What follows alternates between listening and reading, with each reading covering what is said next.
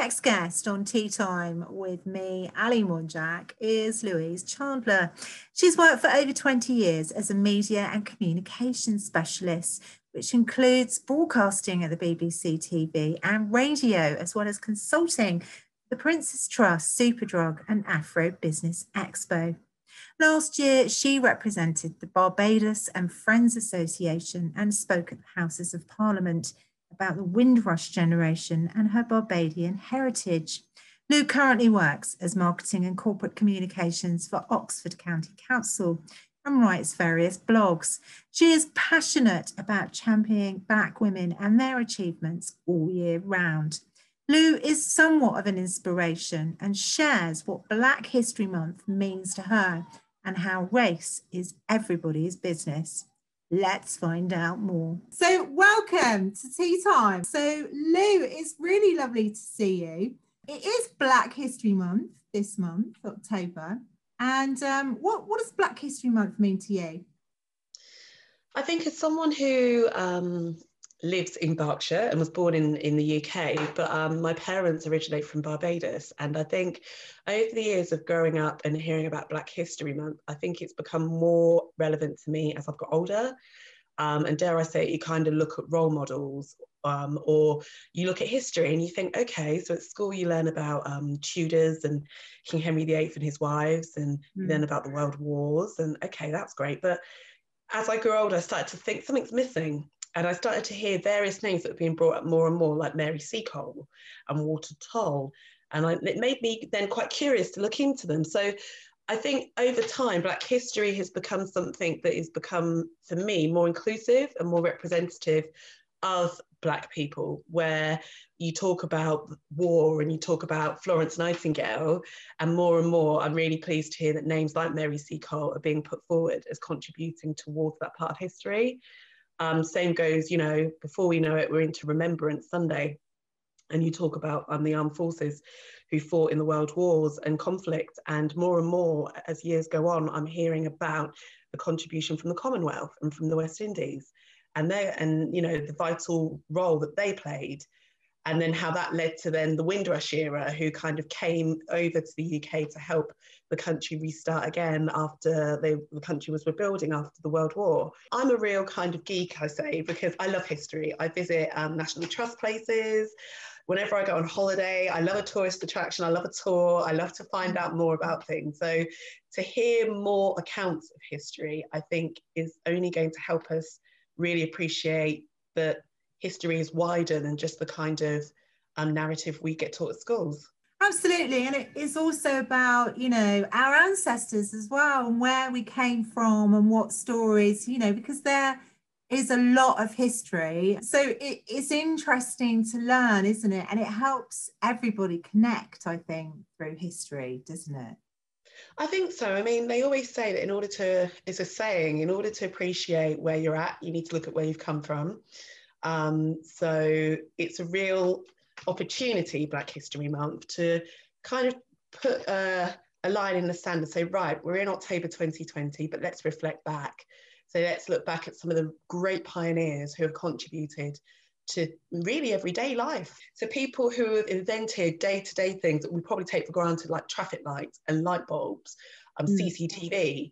I saw a really funny thing the other day on social media about the inventor of CCTV. It was a woman, and the joke was that she probably invented it to keep an eye on her husband or boyfriend to see where he was, which I thought was hilarious. But it was a Black woman who came up with the kind of basics of what we now know as CCTV.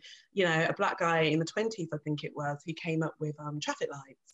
And it's things like that we don't appreciate. And everyone has started somewhere. That's what I admire about history. There's always a journey, there's always a narrative.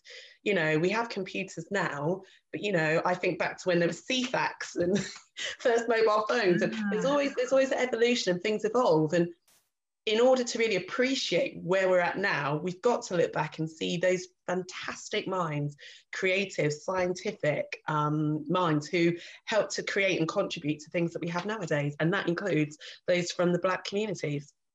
Yeah, absolutely. Of course it does. I mean, in my eyes, I don't think Black History Month should just be 1 month of the year. I think, we should be talking about it all year round. But that kind of leads me on to, you know, our next discussion is, you know, I mean, how far has, you know, has things got better, do we think, to do with racism?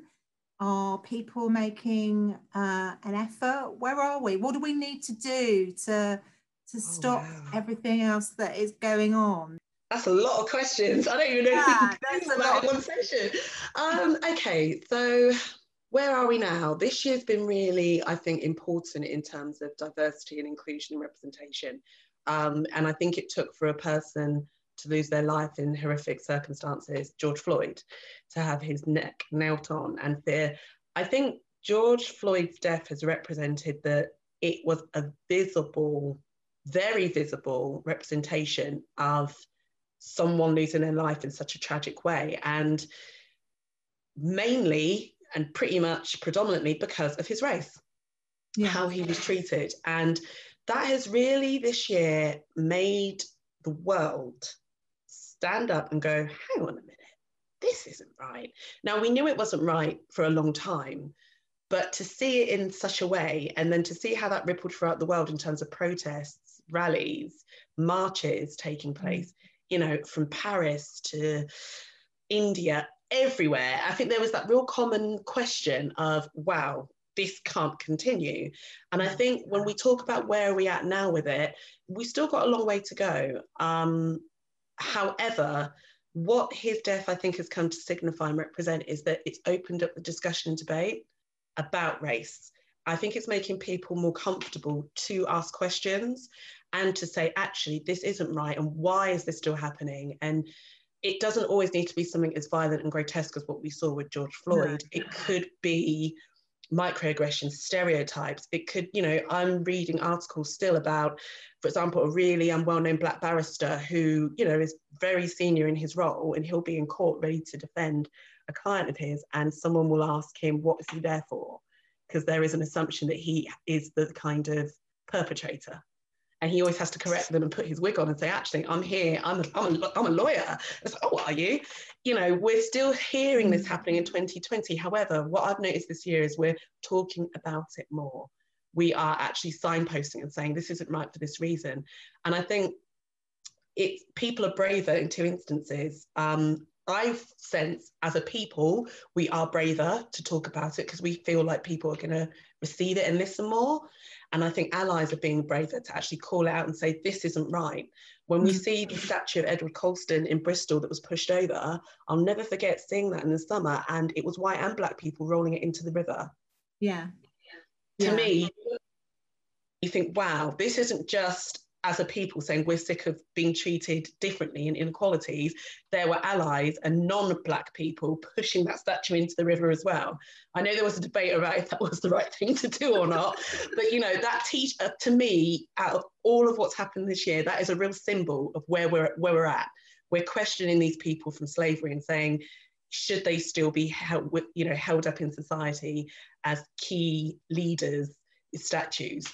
You know, who are these people? What role did they play? How does that have an impact now? Do we get rid of it? Do we have it as a signifier of what is wrong with society then? And how can we learn from it now? All of this has been brought up. I've never seen anything like it in my living days. And I think that's where we're at now. Which is a good thing. I mean, apparently the statue has now been moved, hasn't it, to a museum? And I suppose in a way that signifies just how disgusting that man was, you know. It does. And I think it also signifies, I mean, for example, I've been to Bristol plenty of times, walked past that statue. I didn't know. And this is where we come to history. I'm still learning about history and still learning about these kind of key figures. And I'm very well aware of the slave trade and the role that Bristol played, because it's a port city. I was aware of that, but I didn't know about Edward Colston. So to me, I'm still learning. So when I saw that, I was like, oh, okay, right. Didn't realise. So, you know, I never expect everyone to be, you know, a walking encyclopedia of history and all the kind of atrocities that were done, because never before have we had the opportunity to talk about it on such a wide scale and to be so open about it, which is what has happened this year. Which I think is, you know, it's a very positive thing moving forward, isn't it? But to let you know, if you didn't know, because I did do a bit of research on it, but apparently this statue had been in question for some time. It had. But Yeah. again, I don't think that was a wider issue outside of Bristol for people to know about. So for us who live in Berkshire, I wasn't aware of that. No. So again, it brought the whole discussion out there about how actually, you're right, it had been questioned for a long time, but I hadn't heard of it. And it's only because of the sequence of events that then became a talking point. And then like a Black Lives Matter statue was erected temporarily and all of that. And again, I've never seen these types of things happen. And that was great, even though it didn't survive in that stop. It was amazing, wasn't it? It was a brilliant statue. And I think this is the thing again, there's lots of debates around, was it the right thing to do? Was it not? Everyone's going to have their own perspective, but I would like to think the main thing that's come out of it is people are talking and questioning and saying, is that right? Or isn't it right? Or why should we have that? Or what is Black Lives Matters? And why was that statue there? What does it signify? That's what it's done. It's made people talk about it. In my day-to-day work, I'm leading a lot of activities around BAME, Black, Asian, minority, ethnic activities with people in the workplace. And the main thing that keeps coming up time and time again is, am I allowed to say? Am I allowed to ask? Can I talk about it? And so by having something so visibly significant like a Black Lives Matter statue, it may be polarizing. Some people may agree with it, some may not, but it's getting that conversation for someone to say, what does it mean? Yeah, let's get it out there. Let's talk about it. And to try and at least start some education, some understanding, some empathy, whatever emotion you want to take from it, but let's get talking. Yeah, no, I think that's a really important thing though. I do, don't you? I mean, and the Black Lives Matter movement is a great movement because, what they're trying to do is, be a voice, speak out and get people to understand the situation. But, like anything, I mean, although this has been a groundbreaking year, there's still more that needs to be done. And there is in some way some other divisions, isn't there, with people not understanding how they should perhaps re-educate. I mean, let's face it, all of us, we all suffer from the human condition. No one likes to be turned around and said, you need to change your ways. Exactly. We all come, depending where you've been raised, what you've been subjected to, we all come with our kind of individual prejudices or kind of preconceived notions. We do.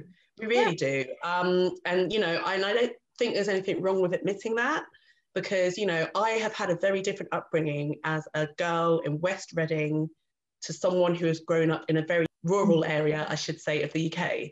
That's very interesting. I'll never forget when I went to university and my housemates, one of them told me that she came from a village where, there was a village shop and most people in the village had a key and you just let yourself in to get some groceries and leave the money. And I was like, what? I've never heard of such a place. Where is this? I come from a place where, they probably have security guards on the shop doors. Very different upbringing. So we all come with our own perceptions in terms of life and how we see life, and that's okay. It's then being open to it. I've done some training in recent years about people with visual and hearing impairments. I don't have that within my family and friendship circle, but it taught me how to appreciate if I go into a shop and someone has a visual or hearing impairment, how to still communicate with them. And that's the thing, it's being open to it. I'm not going to be an expert, but I'm open to learning and go, okay, what do you experience in your life and what can I do, or what a little bit that I can learn to communicate with you that doesn't make you feel like an outsider. And the same extends to race. People forget, we are all the same essentially, but we do still have those differences. So yeah. And to celebrate those differences, don't you think, and those achievements as well. Indeed, and this is where I know time and time again, every year for Black History Month, there is a feeling of, why do we only get 1 month a year? And I kind of look at it in two ways. In a way, absolutely, we only get 1 month a year. But what is to stop us as a people saying that we want to celebrate our knowledge, our culture, our history, our achievements throughout the year? There is nothing stopping that. yes, we may have that one allocated month of the year, but who's to stop you talking about your achievements or celebrating someone's pioneering work in September, in January, in March? If it's good work all year round, then shout about it all year round. Don't wait for that 1 month opportunity. I write for a website called Melon Mag, which is all about celebrating women of colour. And I really, in my day-to-day life, I come across some fascinating women who have these really brilliant jobs. And I take pride in writing these articles about these women. I've done them leading person in theatre and choreography, a leading person I'm due to speak to in fashion, who's a Savile Row tailor, a lady who has been involved in English heritage and Westminster Abbey in terms of buildings and architecture. All these fantastic people. I don't wait till October to do it. I do it throughout the year because their stories have such power and empowerment and inspiration. Any woman, any person of any colour or race will read it and go, wow. It just happens they happen to be Black and female, because that's the website I write for. But equally, they've got fantastic stories. I'm not just going to share them in October. No, I agree with you. And I do think that, you know, people like you and I are in a sisterhood anyway. You know, we're part of the sisterhood. We really are. And I think, you know, everything I do, obviously because of my background, it's my heritage and my culture forms a part of that. Because, you know, a year ago, I was preparing to speak at the Houses of Parliament to do a speech about Black History Month. Equally, though, if it's about helping to upskill and empower and support others, I do, because I know full well that I am where I am today because I've had people invest their time in me. And that includes people who are Black, white, whatever. They're just great people. But yeah, it is. But yeah, I do find that I do like to try and, I suppose, champion those from a BAME background. But equally, yeah, you're right. It's about a sisterhood, right? Us women have got enough to worry about, and then you add in the extra layer of colour as well. So, yeah, it's great that, you know, there are people like you that are very vocal and have no problem speaking out. And I think, you know, for a lot of us, or a lot of women in the sisterhood, so to speak, are you know, perhaps aren't so brilliant at coming forward or discussing their feelings and whatever. And, you know, I think, you know, the message in that is it's incredibly empowering, isn't it? If you can get up and talk out about, you know, your race, your life, your, you know, your being a sister, so to speak. Yeah, absolutely. No, you're absolutely right. And there's a couple of things around that, really. I mean, intersectionality, if I can say it, is a phrase I've heard more and more this year, that, you know, it's not just about being female, it's about being female and Black, or being female and Black and from a certain class.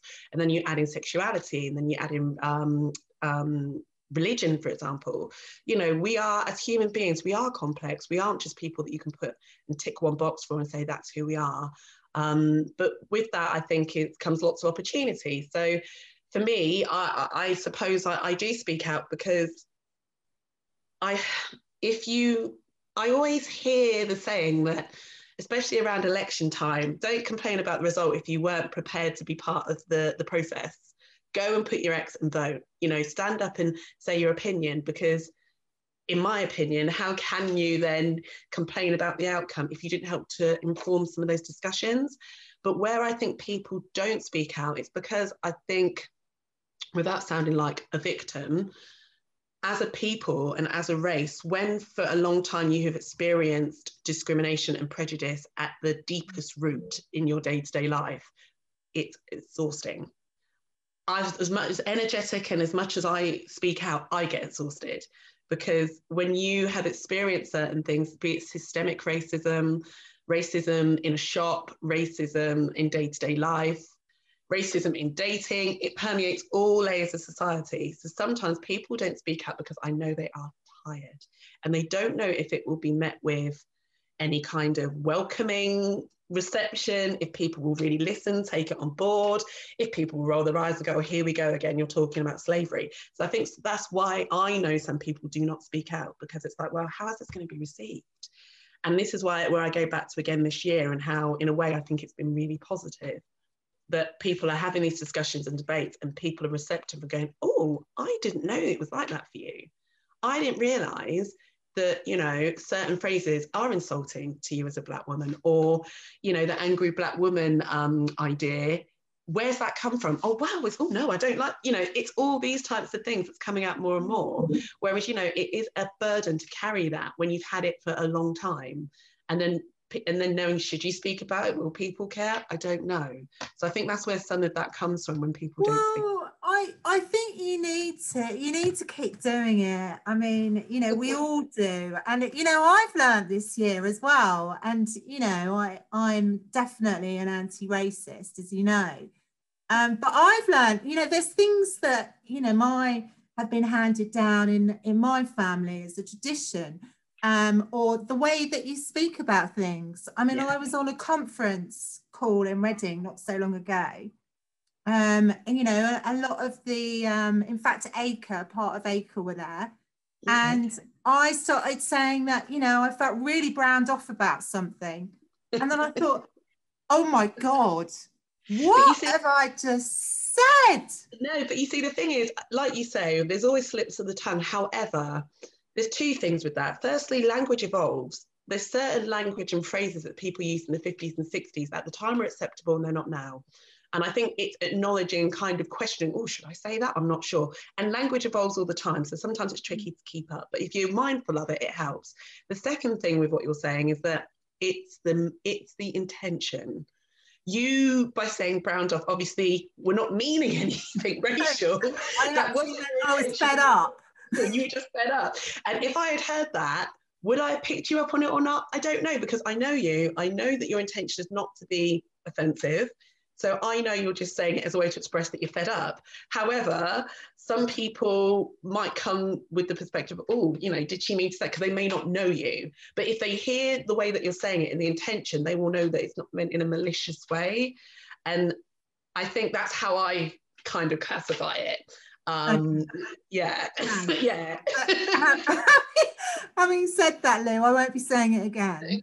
And I get that. And, you know, there may be phrases and times when I say something and I have to question myself and go, oh, you know, I shouldn't say that, because that's not, but as I say, with language evolving all the time, you know, there was a time where it was okay to call people of mixed heritage half caste. That's not acceptable anymore. It's mixed race. But do people still refer to people as half caste? Yes, they do. It's not acceptable. And I know some mixed race people who find it offensive. But there are some generations out there who don't know that they should change how they say it. And they don't know that it's wrong. And they're just kind of from an era where in that time, that phrase and term of how you refer to someone was acceptable. They don't know that language has evolved and you say now dual heritage or mixed heritage. So it's really, I really feel for people because I know how tough it is and I have to challenge myself to kind of make sure I'm keeping up as well. So yeah, it is difficult. I mean, in terms of, you know, trying to get it right as well, because, you know, there are people that want to get it right. And it's just because all this stuff has been so ingrained in us. It's true. You know, and it's intention. The way we talk, the way we behave, the way we gesticulate about things that, you know, we're completely unaware that we're being offensive. And that is where that, you know, I have seen some division, you know, around this year, although there has been a lot of positivity come out of this. I think, you know, the younger generation, Generation Z, really are not going, they're going to be the generation that will stamp out racism completely. I'd like to think so, but I think, again, it's subject to kind of what they are surrounded by and what representation they see. A lot of the time, I know it's called into question that there's not enough Black people in senior positions of power. So the decision makers in your kind of FTSE 100 companies, you know, in your big organisations. And you're right, stamping out racism is one thing, but I almost sense that in order to kind of have that pioneering spirit, you need to see people who look like you in those positions of power. In my field and day-to-day work, because of what I do in marketing and advertising and PR and media, there is always this thing of, oh, you know, when you see an advert, for example, that has received lots of complaints because it was deemed to be racially offensive, the question that comes up time and time again, who commissioned that advert? Did they get someone involved who was from a Black or BAME background? And time again, it's no. And it's because the people who are at the top commissioning and creating these adverts have not consulted. They don't realise that what they've created could offend. So therefore, by referring or place, you know, I don't know, using monkeys in an advert, they don't understand that some of the historical offences that come with that. And this is where it's one thing to stamp out the racism. I think there's going to need to be an element of representation at higher levels to make sure that those diverse voices are included and are counted and listened to without, you know, I mean, at the moment on TV, I'm really happy because I watch adverts and I'm like, oh, they've used a mixed race couple. You know, there's an eBay advert on at the moment where it's really fun. They're showing a couple who've moved in together and obviously they're ordering all this stuff. And they're literally like plugging in like or inserting a mirror onto the wall. And they're trying to show how you can slot things into your life from eBay. Very good advert. And, you know, it's a white guy and a black girl. Worked. Because I'm talking about it now. So we're seeing that more. And I think it is representative of, dare I say it, modern day Britain, where we are seeing that, you know, there are more mixed race relationships. There's more of a kind of dual heritage. You're seeing, there's a really good John Lewis advert where it's a family where the kids kind of take everything from out of all the rooms and rearrange it to make like a theatre performance. And it's a black family. You know, the kids are visibly of mixed heritage or black with curly hair. And you're seeing that more and more. But I think what concerns me is the backlash to those adverts. Because then you look on social media and then you see people, and especially there's an advert with Argos where they showed like a black family kind of, again, setting up an evening, like watching films and using obviously merchandise from Argos. And I read an article about the backlash that Argos has received by using a black family. Really? Yeah. People who have gone onto social media and have been very vocal to say, this isn't representative of Britain, why are you using black people? And have questioned why Argos has used black families in their advertising. So to me, even as I say, you've got the kind of side of, okay, sometimes adverts and companies get it wrong. So then when adverts, you know, this advert I think is brilliant. I think you watch it and yeah, they're black, but anyone can, you know, they could put anyone. It really matters, does it?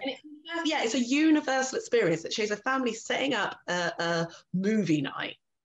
It's a universal experience. The fact that they've chosen to put black people in it is just an aside. It's a universal experience. But the fact that people have taken time to complain, many of them, makes me question how far we've really come. It really does. I understand what you're saying. Yeah, completely. It really makes me question. Yeah. Generation Z can, or Z or Z, however you call them, yeah, they could stamp out racism, but how do you, I don't have the answer, how do you encounter something like that when there are actually people, look at Loose Women last week, it was the first time in 20 odd years that you've had a daytime panel of black women, primetime TV presenting a high profile show. Brilliant, brilliant, brilliant. Lots of great praise and support.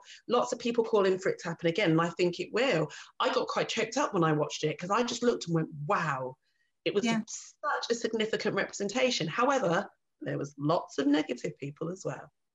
Yeah, but I don't see why the next step couldn't be it's a totally mixed panel. I mean, like, you know. Yeah, I mean, to be fair, century, for God's sake. I know. I mean, today it was a mixed panel. It was 2 black and 2 white, and Loose Women have been like that for a long time, I will say. But for the first time, it was actually all black. For people to then come out and complain about that, and when I say complain, very nasty language that's used as part of that complaint. It's not just saying, ITV Loose Women, why did you choose to put 4 black women? Ask the question by all means. I'm not saying you shouldn't. Yeah. But there's been some very nasty kickback about that choice. And I applaud ITV for doing it, but I wonder how they're going to take that and what they're going to do next. Will it put them off? Will they do it again? I don't know. Will it be, I'm hoping it'll be done again and not just on Black History Month, but outside of that. But I look at that and I think, wow, we really haven't come that far if there's going to be some very nasty kickback because of doing something like that. Let's just for a moment talk about this kickback and talk about the reasons. I mean, you know, mental health and psychology and all that type of thing. I mean, would you say that it's basically because that people just aren't educated and they're frightened of something that just isn't there?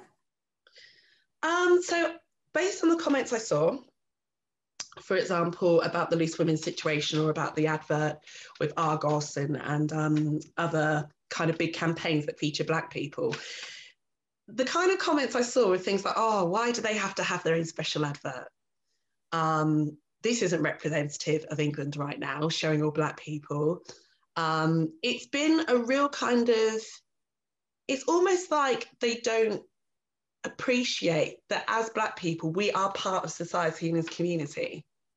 As the UK, we are one of the most diverse countries culturally in the whole of the world. I mean, wake up, people.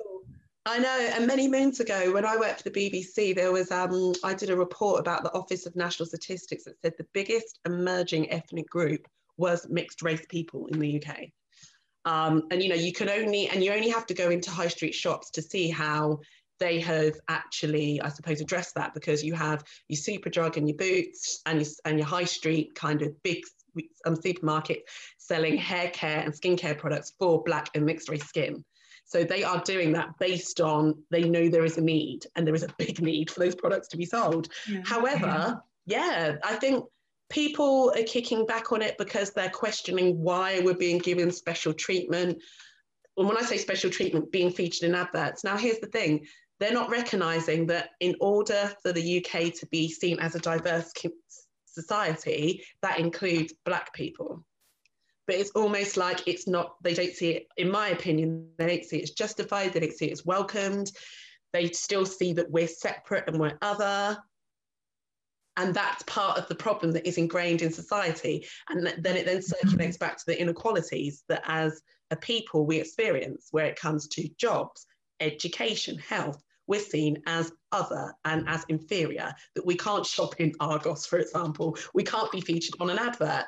And I think it's a lack of education. It comes down to a lack of, I suppose, what people are exposed to in terms of their society. Or sometimes it just comes back to the fact of they just don't want to see a Black face on TV. They just don't want to see it. And I can't answer for those people and why that's the case. They might have some personal issues about that. They may feel that there's something that they've been through that makes their perspectives justified. All I can say from my perspective is that I have encountered racism. I've been spat out on the streets. I have encountered various situations where I would say white people have treated me unfairly, but I do not see that as a blanket approach. I still treat all people the same with respect. I'm polite, I'm courteous. Just because a few people may have treated me badly in the past doesn't mean it's everyone. But not everyone has that same open-minded opinion. So then if they have something deep-rooted in them, which they hate about Black people, and then see it on the TV, they will then kick back. And in the world of social media, they will then take to Twitter or Facebook and express their displeasure.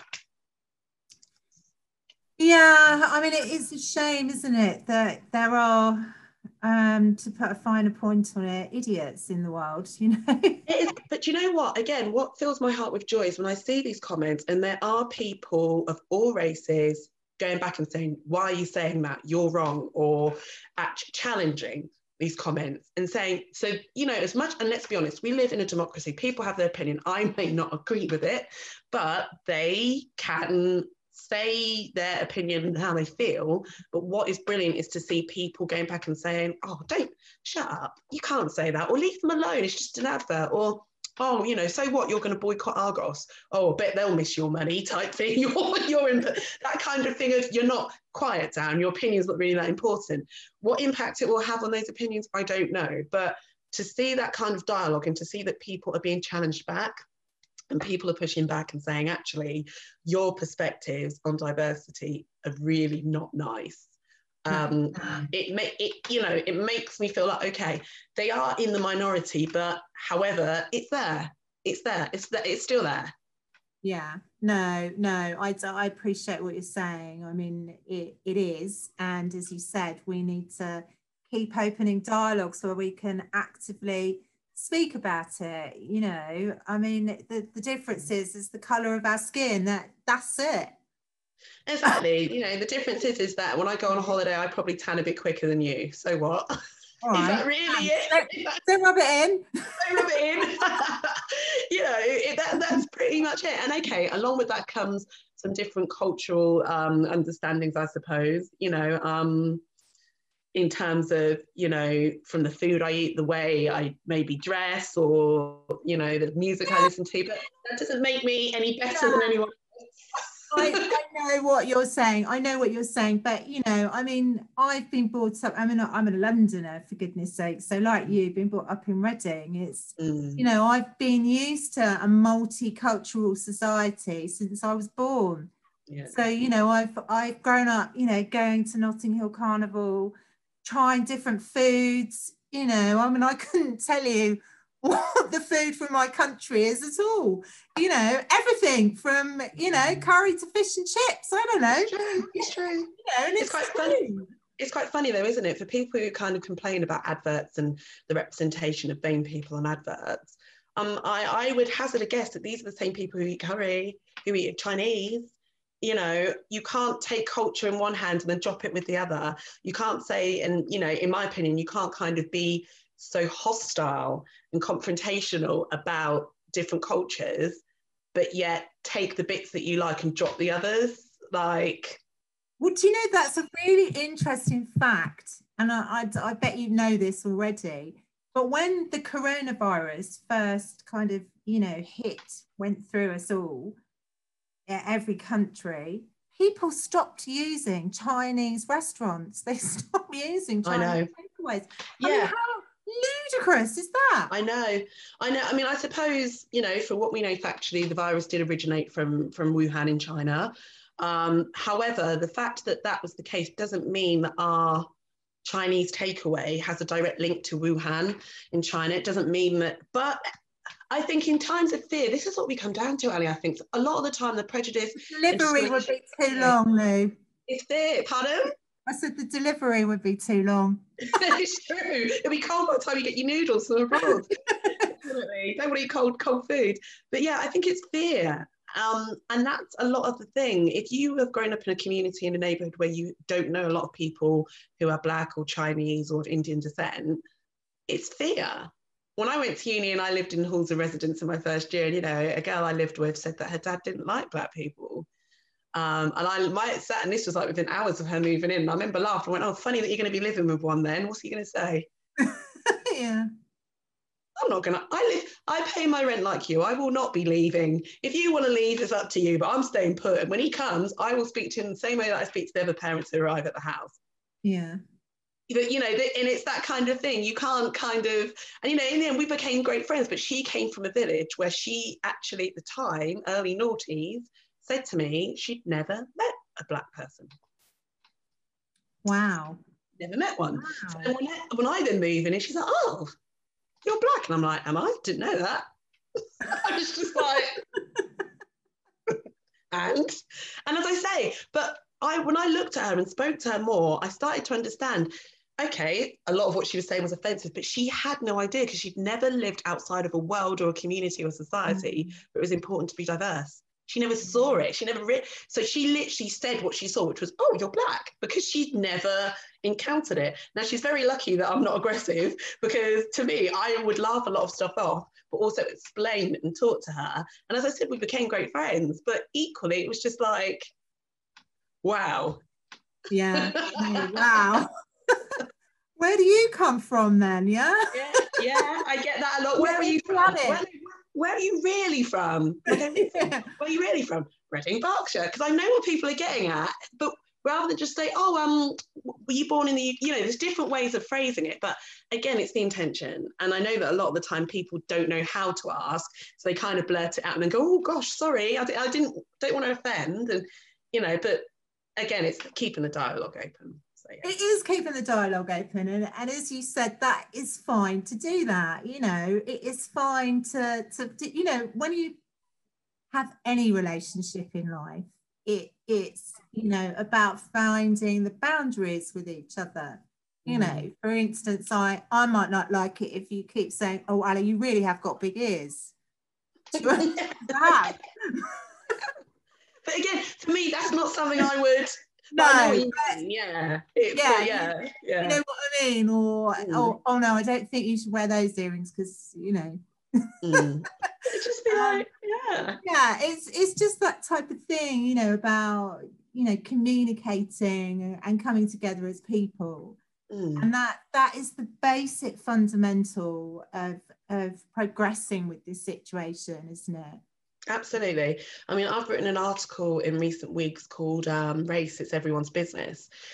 And it's kind of taking a look at kind of from my perspective of, working in various environments, running my own business, operating within certain spaces and the observations you make and, why as the title of it says, that race is everybody's business. It's not just a case of me talking about it. It's something for all people to kind of be aware. And when I say that, it's on different levels. I don't expect to see every single person out with a placard for Black Lives Matter. But, what I think I found quite interesting during the summer when we lost George Floyd in the way we did, certain people reached out to me, some that I know fairly well, some that I don't know that well. Yeah. But they reached out to me on social media and said, look, I want to learn more, or I kind of want to challenge myself, or I want to read up on this. Where do I go? What do I do? I know I can ask you, can you put me in the right direction? And I think something like that has been really important. And I've never had that before. I have never had that before in all my years, where people looked at a situation that was going on in the world that was unfair and was full of discrimination and racial hatred, and actually turned to me and said, oh, what's it like for you? Or is it like that here? Or what shall I read? Or what can I do? And I've never had that before. And that's why this year has been really significant.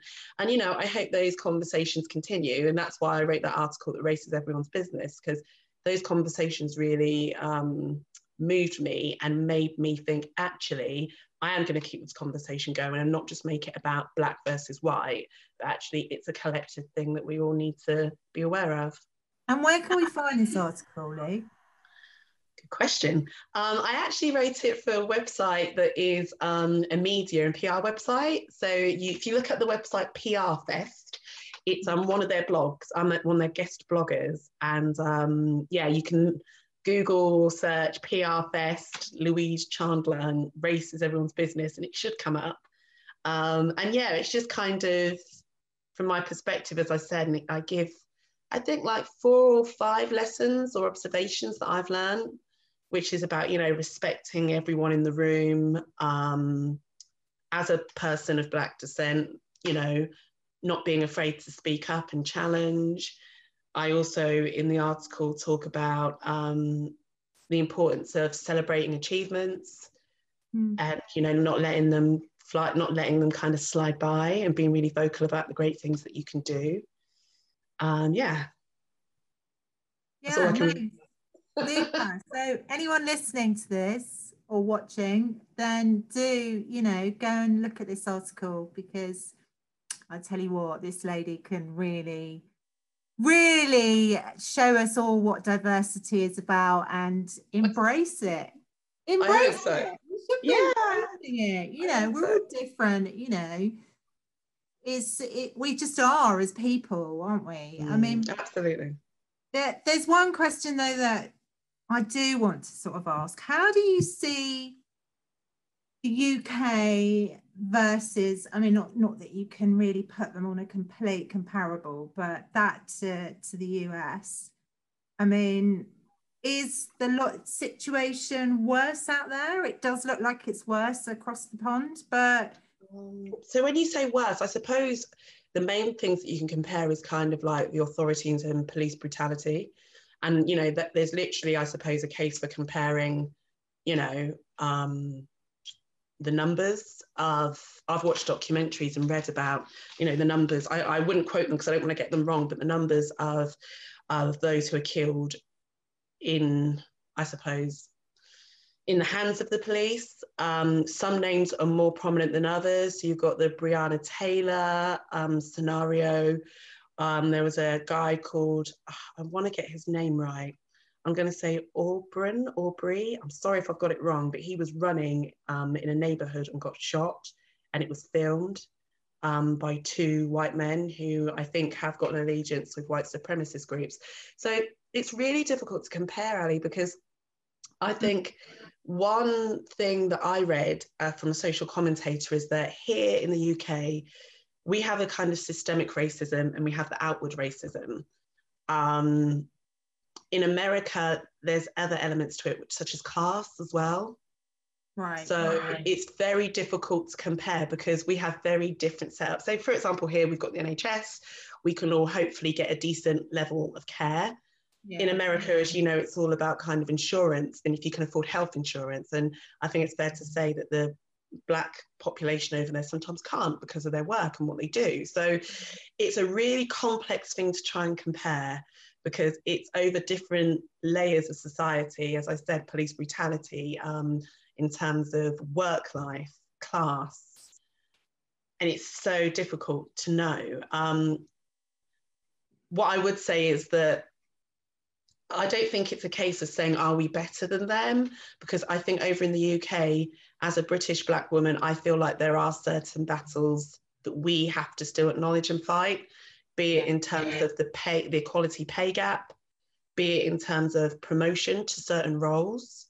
It could be in terms of, I read a whole article around, for example, as Black women, we are more likely to suffer from poor maternal care than other elements of society. I've seen that as well. That going on. Let's not forget, we're in the middle of a pandemic. It's many times been referred to that people of BAME background are dying from the infection more than other elements of society. The last report I read on that last week was saying it's based on the jobs that we do maybe and where we live, but that's not concrete evidence yet. There's so much. There is so much. So I think whereas our dear friends in America are just over the pond and we can look at what they're going through, and I wouldn't want to say that what we're going through is less, is better or worse. It's just different based on our society and our kind of systems that we have in place. We make no mistake about it, there are cases where Black people in the UK have died in police custody. Yes. I know of some in Berkshire. There's some cases that haven't fully been resolved. There's a lady called Joy Gardner. I listened to a radio documentary with her son talking about how the police burst in, shot his mum. She was then disabled, couldn't walk, her quality of life suffered until she passed away. And it's only in the last 2 years that he's been able to bring someone to justice for that. It happens here. It's just on a different scale. So yeah, it's really complex. Yes, no, I understand that. I mean, I know with the sad death of George Floyd and the exposure that received, there was a lot of people around us in the UK, because at the time, as you know, I was working in news, saying, oh, wow, we're a lot better here in the UK than we are in America. That doesn't go on so much here. And it kind of struck me that was kind of ignorant in a way. I guess it depends what you're subject to and what news you hear. If you watch the 6 o'clock bulletin or 10 p.m. bulletin every day, you may not hear these stories. So it's easy to say that. And ignorance is bliss, isn't it? If you don't hear those stories and you're not part of that community, it doesn't, let's be honest, it doesn't affect you or your loved ones, then you wouldn't know. And I understand that. But, I have a 16-year-old nephew who is stopped a few times, has been stopped a few times, him and his friends, by the police. They're young Black kids hanging around, having a chat on the street, playing football or whatever. They will get stopped. I worry more for him than I do for my friends who have got kids of the same age who are white, because you don't know what. And okay, do I feel like he will be subjected to the same kind of police brutality in America? No, I hope not. Do I feel there could be brute force, or there could be ways that the law here may operate that could, I suppose, intimidate him? Yeah, I do feel that. Dawn Butler got stopped and she videoed being stopped by the police, her and her friend. Yeah. They were accused of driving in a certain way that was erratic. There's an investigation into that. There's a athlete who was stopped. Her partner and her child were in the car, and how they were treated. It doesn't always have to end in a death like George Floyd for it to be questioned and for people to go, well, hang on a minute, why was that? But if it makes it to the headlines and if it's a high profile case, it's happening. those stops and searches, those kind of sus laws, as it used to be called, those kind of assumptions about why a black Justices. I person mean, drives a they're certain car. injustices, aren't they? Pardon? They're injustices, aren't they? You It is know. injustice. It's how you document it. I've got a very good friend who drives a very lovely Range Rover. I keep saying I'm going to nick it, and he went to buy it, and he saved for it. He knew he wanted this car for a long time, and the question he was asked was, "What do you do for a living? You're a drug dealer?" Because he's black. That's terrible. He isn't a drug dealer. He has a very high profile, very good job. Yeah. You know, they made his life very difficult to get that car. That is awful. That's really We're in awful. 2020. We're in 2020. That kind of, and for someone to feel that they have the right to say that to someone who is coming to purchase a car, it's a very long story, but for him to purchase that car, they made his life very uncomfortable for no other reason than he's black. That's ridiculous. And he did get the car, didn't he? He got the car, but I think he put it this way. We had a conversation recently where he's due to go back to the garage and he's dreading it because he's like, oh, here we go again. And this is, I go back to my earlier comment where we talk about, you know, why people sometimes don't speak up. That's why. If you just want to buy a car that you've saved your money and you really want that car, should you have to encounter that? No. It's tiring. It's exhausting to have to justify what you do for a living to afford that car. Just sort of briefly, I think it's a kind of important point to get across that yes, there are lots of people in authority and police officers and whatever who have been, like, you know, like the George Floyd incident, but there are also a lot of really good police officers, aren't there? Absolutely. I mean, not everyone's the same. You can't, you know, paint everyone with the same brush and say actually everyone's, you know, bad and racist. And no, I don't. I think there are some good people there. But I think it's a system. And what concerns me is when one of the key leading people, if not the key leading person in the Metropolitan Police, Cressida Dick, has come out and said that, you know, she didn't expect her police officers to take a knee and she doesn't think that there's racism. That's very disappointing.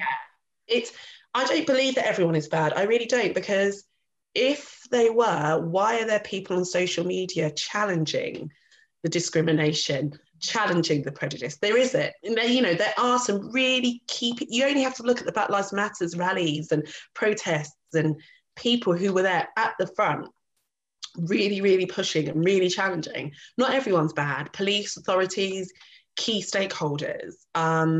But there are still conversations to be had at those levels to say there's evidence or there's concerns or there's some real challenges to say that there are still some embedded behaviours and beliefs that are discriminatory and they are prejudice and they are microaggressions and stereotypes.